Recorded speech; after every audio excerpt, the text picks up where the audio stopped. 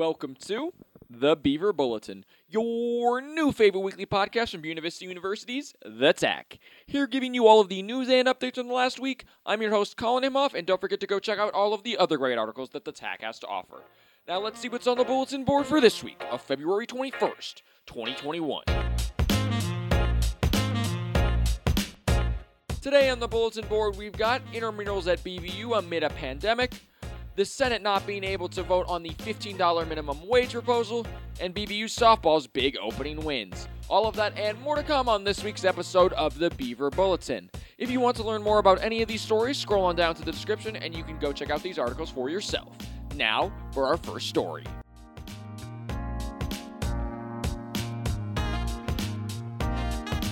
Our first story on the board is the intramural sports going on at BVU amid pandemic. I was able to talk with Cody Burns, who is in charge of organizing and scheduling all intramural activities. Here's what he had to say. What I do for intramurals is I schedule games, schedule who to work during intramurals, and then I do marketing for it. Between Trevor, Burning King, myself, and Lane, we kind of divvy up the responsibilities for all of that. So I started working intramurals as a freshman, but I just worked intramurals. I wasn't the manager yet. It was my sophomore year. Actually, it was towards the end of freshman year when I started doing some of that work because Trevor was like, hey, you need to have that experience, I guess. And so then sophomore year, Lane and I took over as the managers of intramurals. So we've just tried to be creative, really, because there's not a lot we can do. We can't do the original or the traditional intramural sports like flag football or basketball or slow pitch softball. So we just sit in our meetings that Lane, Trevor, and I have, and we talk about like what we can do and things that we can social distance or easily clean off.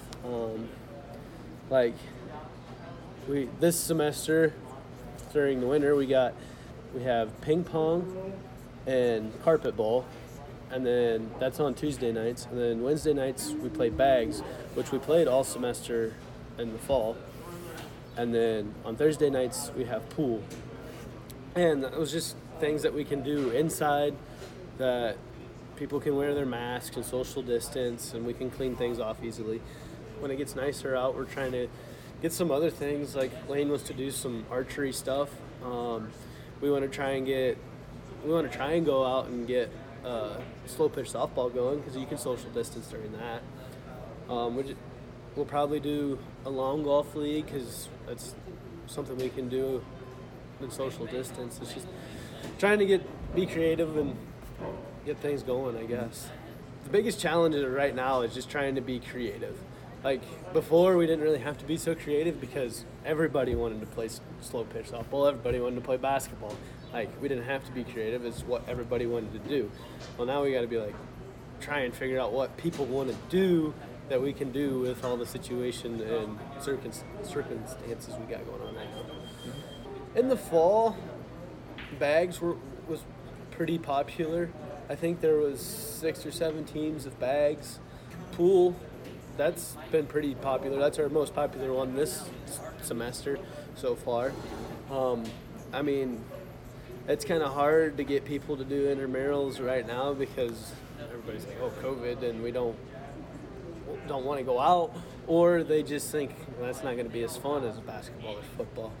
So I think that's what people are thinking, but it's just been a struggle trying to get participation, but we work with what we got. So.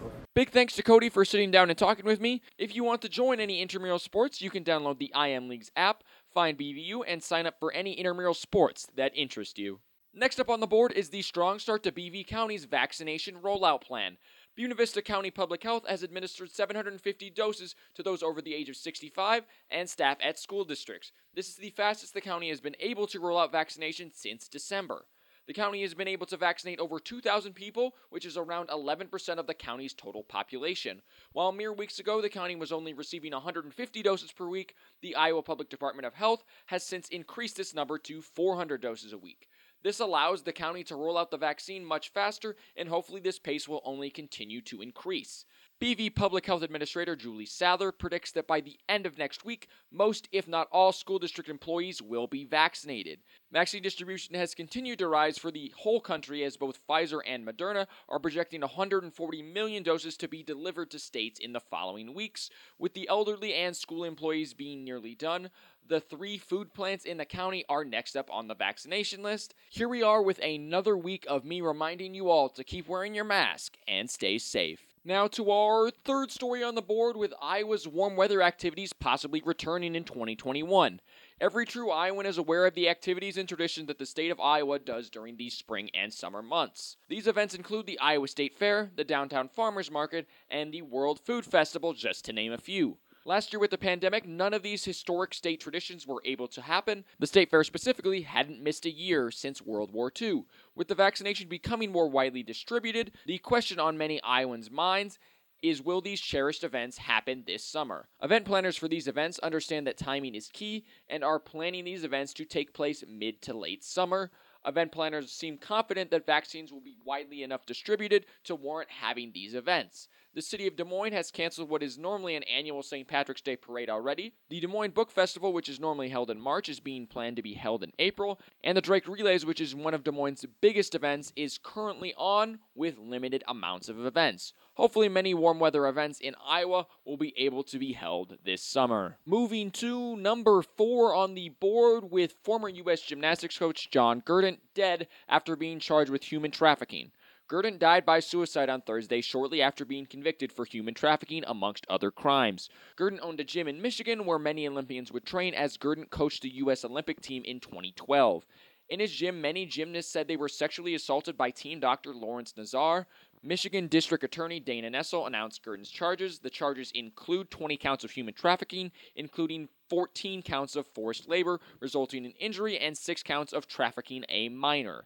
As well, charges of racketeering, first-degree criminal sexual contact, second-degree criminal sexual assault, and lying to a police officer. Gurdon has been involved in human trafficking from 2008 until 2018. It was revealed by DA Nessel that Gurdon was guilty of less than 50 cases, but all involving minors. Many of Gurdon's former athletes talk about the culture of fear that was felt in his gym. Most considered the physical conditioning to be excessive, and many would regularly get injured. According to many of his former gymnasts, it was no secret that Gurdon was abusive, and that it was about time that he was held responsible for his actions. Coming to our 5th story on the board, with the Senate not being able to vote on $15 minimum wage proposal due to a parliament rule.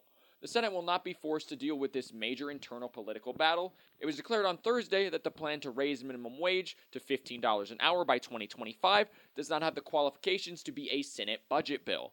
Many of the rules are complicated and hard to follow, but this overall just delays the decision that will need to be made soon. While many, including Senate Majority Leader Chuck Schumer, were disappointed and not satisfied with this delay, many view this as a positive, as the Democratic Party will have more time to fine-tune the bill.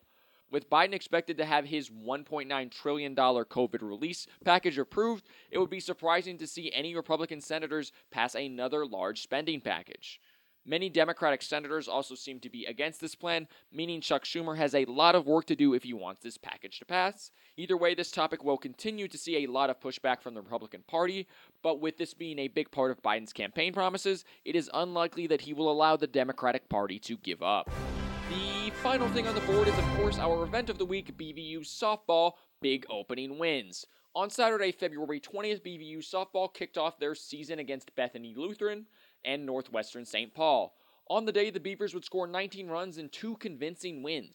Caden Archibek would go 2 for 3 in Game 1, scoring a pair of runs. The Beavers would take advantage of some sloppy defense as they scored on multiple throwing errors. The Beavers would end Game 1 against the Vikings with 10 runs, holding Bethany Lutheran scoreless. The Beavers would also finish the game leading in hits, 11-3, and Ashton Miller would pick up the win for the Beavers. In Game 2, the Beavers didn't quite have the same success. Northwestern St. Paul proved to be a much tougher challenge as both teams were scoreless through the first 2 innings. The Beavers, however, would have a big third inning, scoring 5 runs with a homer to left from Nicole Griggs and a single by Riley Kane that would hit in 2 runs. The Beavers would go on to win their second game of the day 9-6, and Carrie Doze would pick up the win. That's all on the bulletin board for this week, folks. Make sure to come back next week for more great stories and updates. Remember, if any story interested you and you would like to read more, links to all of the articles are in the description. Also, don't forget to go check out more great articles from the TAC. Thanks for listening to this week's episode of the Beaver Bulletin. I'm your host, Colin Imhoff, and I'll see you all next week.